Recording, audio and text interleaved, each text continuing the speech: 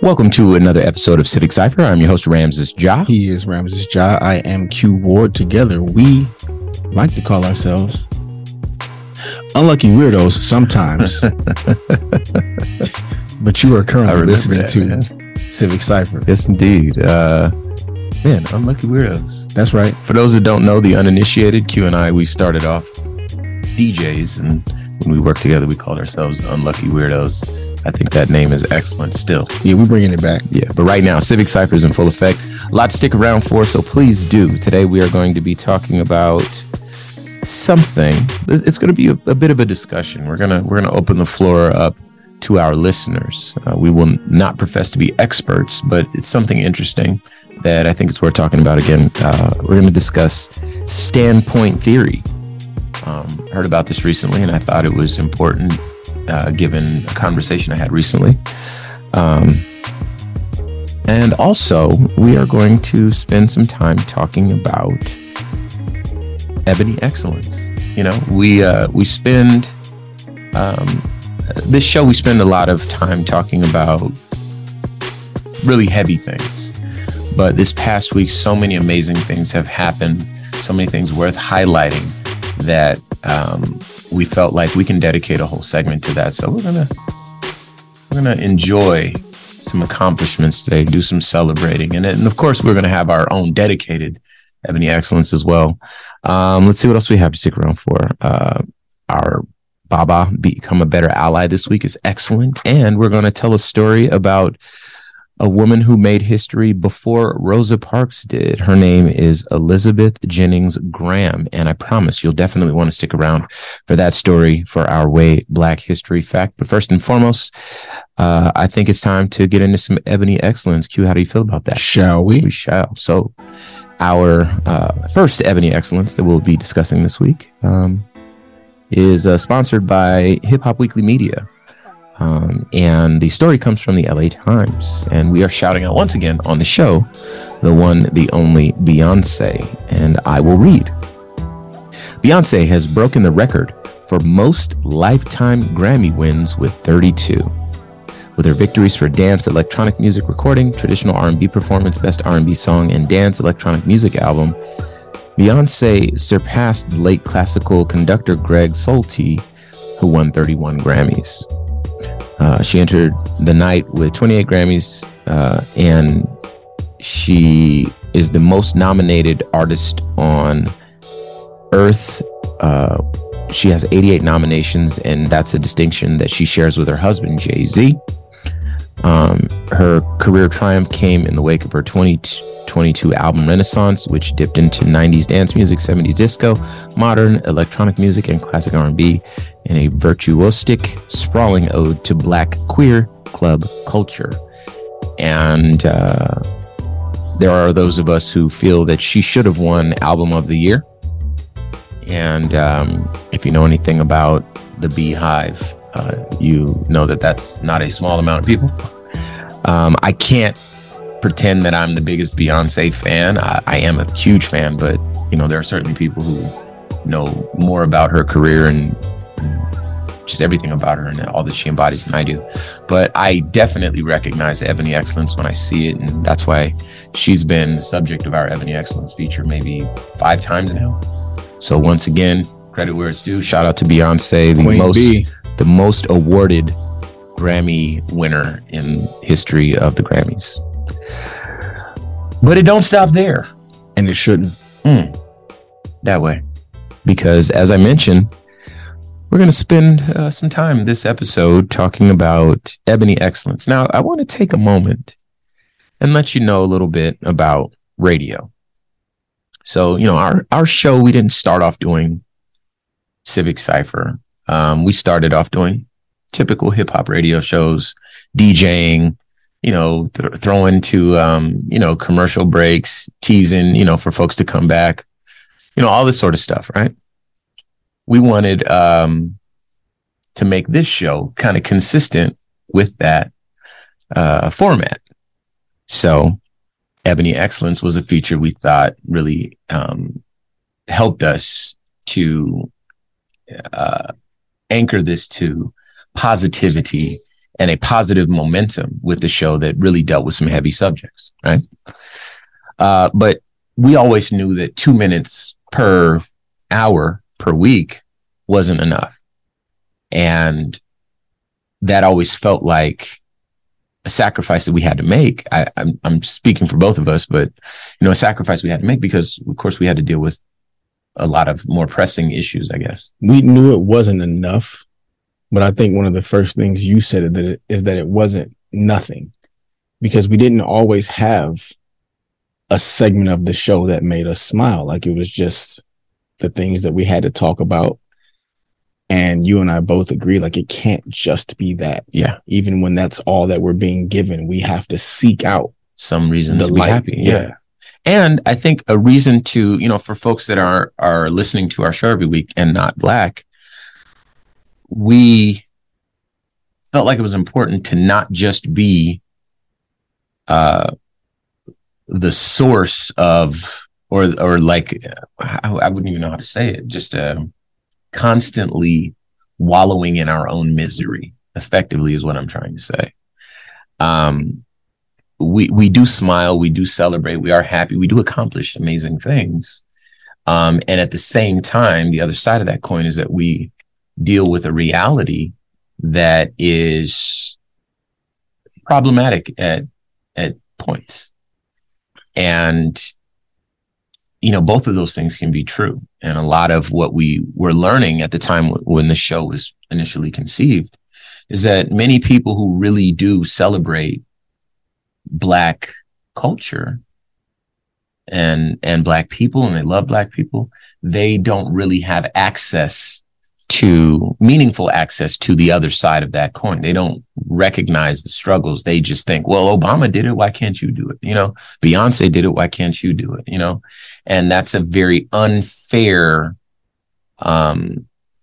approach, because not everybody is Beyonce talented, let's be honest. But also, there's a significant amount of what you may end up calling luck. It's not luck, but luck that goes into these stories where people that have these talents or have these gifts or whatever, that they actually peek through and make it to the end of that long journey. I think you're more right than you realize, though.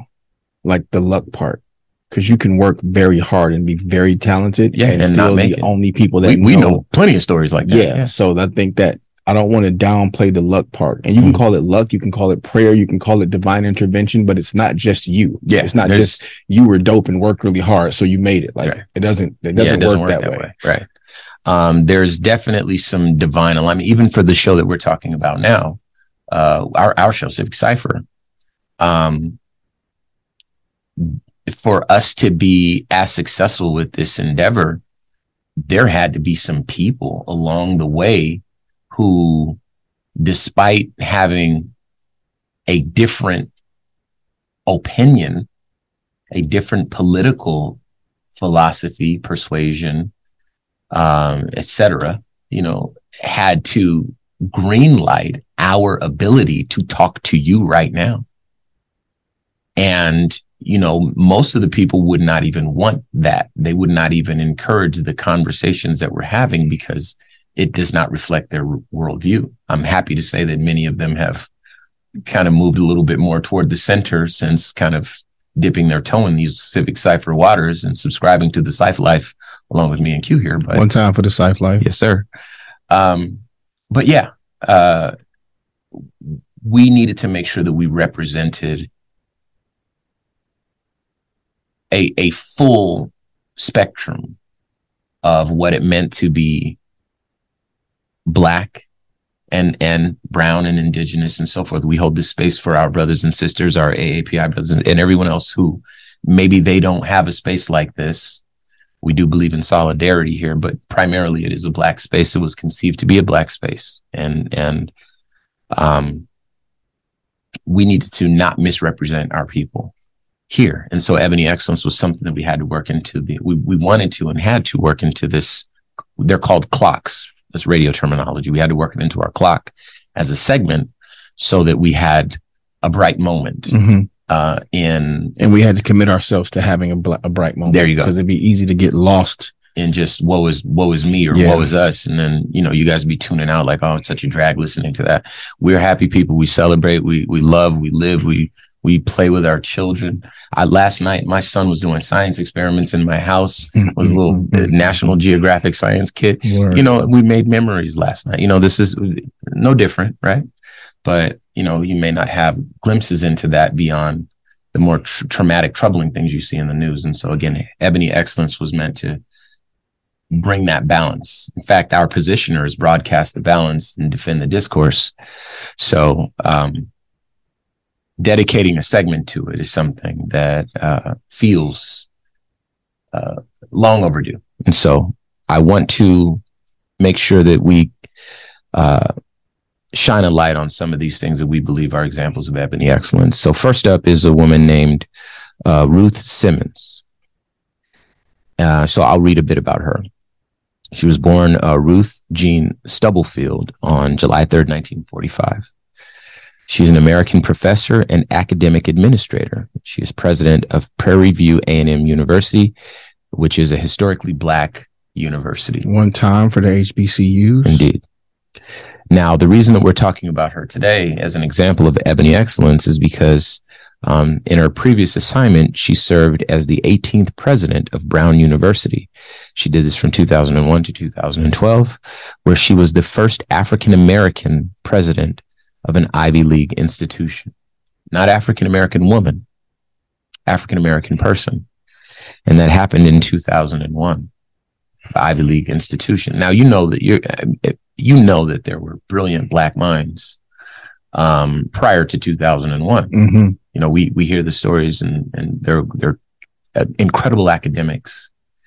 But I think this shows that there's still sort of a good old boys club, not to take anything away from the people that deserve those positions, but it's hard to break in. It's hard to affect change. And we are now catching up, as illustrated by the first Black president of an Ivy League school happening in 2001. The effects of this type of trajectory in this country, this type of storyline in this country, the ripple effect is that now there's a battle on educating children under the guise of protecting children. There's a battle on books at this point, which is the really scary part. It's kind of happening under our nose, but right in front of our faces at the same time. Like the idea, I think there was like a book, I can't remember who wrote it, but it was called Fahrenheit 451 or Fahrenheit 415. It's the temperature at which pages burn. Yep.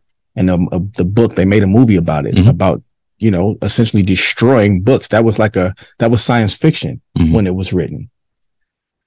Ugh. Not now. And, we're actually going to talk about that a little bit more later in the show. Yeah. Because there's the second part of the show where we're going to talk about standpoint theory. There's a great example of that, and it uses an author whose books have been banned. She's probably the most banned author, Toni Morrison. And it's so dangerous. Yeah. Man. So before we get there, we're still talking about ebony excellence. This one makes me very, very happy. Some of us call her auntie. And when you find out who it is, you'll know why. Viola Davis has officially achieved the coveted EGOT status. And just so you know, this part for Viola Davis, I'm pulling from the Black Information Network. She won at the Grammys this year as well. And she took home the award for Best Audiobook, Narration, and Storytelling Recording. Have you had a chance to hear it yet? I have not. Have you? It's incredible. Yeah, I believe it. Well, the thing is, I know she's an incredible actor, so she's reading her own book. Yes, she's probably going to sell it, right? But I knew going into that she was up for an EGOT. Now, for those who don't know, EGOT is well, Emmy. I don't want you to say for an EGOT because it's not a singular thing that you win. For the EGOT, I guess, which is the quadruple crown, if you will. So these are all prestigious awards that very few individuals get all four of them. This is like you're cemented in entertainment history with an elite few. And this is not just box office success or album sales or anything like that, which are all well and good. This is recognized by your peers, I believe, and by the community, the entertainment community at large, as having made significant contributions in multiple veins of entertainment. And so suffice it to say, it's quite coveted. Whoopi Goldberg is an EGOT winner, and so, or she won all of the EGOT awards, and so that's kind of the benchmark. And remind the audience what EGOT stands for. Absolutely. So it's Emmy, Grammy, Oscar, and Tony. Emmy being for television. Yes, sir. So you have to be recognized as an elite performer in television and win that award. Grammy, of course, is music, and this is what Viola Davis won this year. Oscar, of course, as you know, is for movies, so she's an Oscar winner, which any one of these by themselves is an incredible accomplishment. You know, just to be nominated, that's something that follows you through the rest of your career. Yes, indeed. To win them is, you know, it puts you. So to win all four, so hopefully this is making sense. And then a Tony is for stage performances. Yes. So like a live, like Broadway theater, you have to win an award for your performance in a live arena. And so you can imagine how difficult this is to accomplish. And so only a handful of people have actually done it. Now Viola Davis has done it. And I can't say it enough. That's absolutely a glowing example of ebony excellence. I will say this last bit, this is from NBC News. She's quoted as saying, "It's been such a journey. I just got an EGOT. And if you wanted to find the book, and I need to find it myself, the audiobook is called Find Me.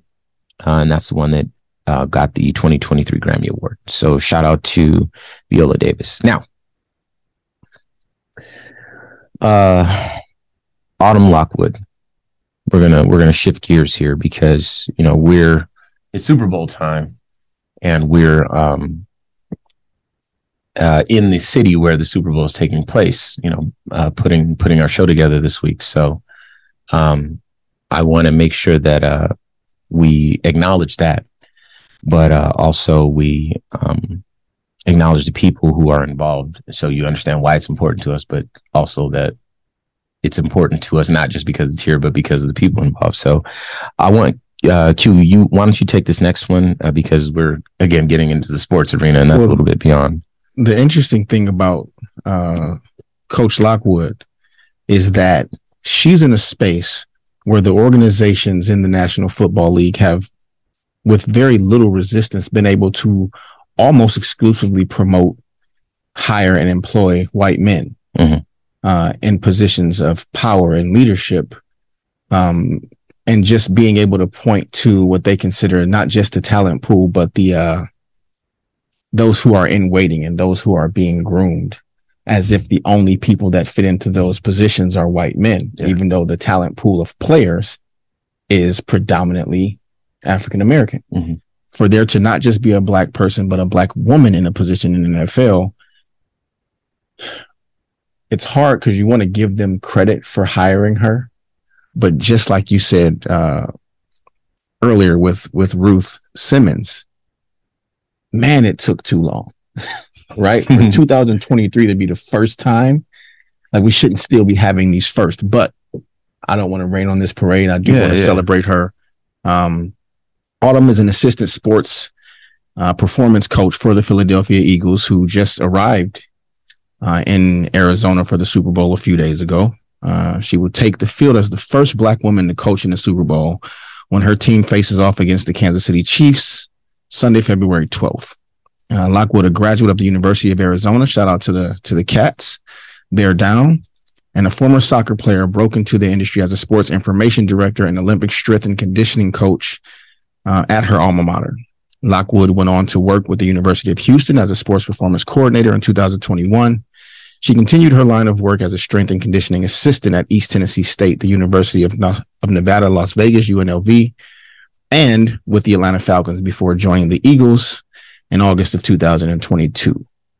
I want to say something. For those of you listening, these conversations that we're having are important, but I have to remind you, I do this probably every 2 or 3 shows. I want to remind you again that none of this comes from a place of anger. Some of it is like our coming to terms with the reality, our realizing, dang, that's never happened before now. Wow, the system is more broken than we originally thought. Or, how can this be? And I recognize that we're playing a numbers game. More men are interested in football overall than are all women. But you're absolutely right. If we're looking at the color line, there are overwhelmingly more people in those thinking, planning, strategizing, leading positions in football organizations. But that doesn't necessarily mean that that's, strictly speaking, where the concentration of talent is. That's just where the opportunities are focused. This is my understanding of how it has come together. And that's where we are in 2023. And I think it was further illustrated when I saw Deion Sanders interacting with his students that he was coaching. What a good man he is and a good role model he is. And I can't imagine that there could be a more effective role model for the class that he was talking to. In the clips that I've seen, the classes where he's just up there being and saying and teaching and being an example of what they can aspire to.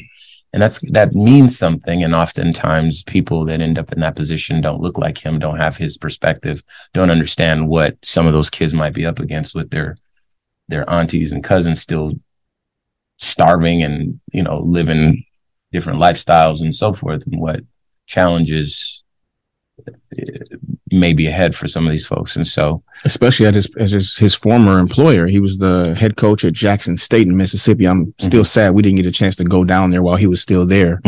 But, Jackson didn't have clean drinking water. And he had to coach and educate these kids and get them prepared to go play a game. While also getting an education. Like, it's more than a notion, man. But I'm glad that there's progress. Yes. So I wanted to say that we're moving in the right direction. Just because we're saying this stuff doesn't mean that we're mad about the past. We're just acknowledging it. We're excited about the future and the direction we're going in. Yes, indeed. All right, go ahead and knock out that last one. This comes from CNN. Both Patrick Mahomes and Jalen Hurts spoke to the media on Thursday as they recognized the significance of being the first 2 black quarterbacks to start in the same Super Bowl. Oh. Wow. Before I move on. Goodness gracious. That's cool, man. And, being a former football player, from 5 all the way through college. I play football too. I've heard those conversations. Rams did play football, about how they used to perceive black people that play this position or kept us from playing the position because they figured we didn't have the mental capacity to do the job. You see what I mean? That's we have to talk about. So once again, I'm not raining on these celebratory moments, just giving you guys some context as to why it's a big deal. Yeah. These are good things though. Almost exactly 35 years after Doug Williams became the first black quarterback to start and win a Super Bowl with the then Washington Redskins. They are now the Washington Commanders, I believe, because it took them this long to realize Redskins probably wasn't the best name for your team. Probably the worst name. With an Aboriginal face on the side of the helmet, but we'll move on. For 27-year-old Chiefs quarterback Patrick Mahomes, he's looking at his second Super Bowl, looking to win his second as the teams face off on February 12th, which would make him the first black quarterback to win multiple Super Bowl titles. So either way, this is going to be a moment in history. Yeah. And Patrick, for what it's worth, might be the best we've ever seen play the position. Great.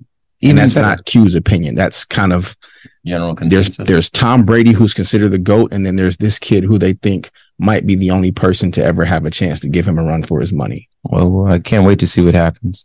Also, I want to acknowledge this, that we're recording this before February 12th, of course. Yes. Some stations air our show at different times around the country, but either way, we're really excited about this. We do believe that these are amazing examples of ebony excellence. This is a celebratory, jovial moment for both of us, and it should be for you as well. And welcome to our reality, because even when we're happy, it's sometimes a mixed bag. Yeah.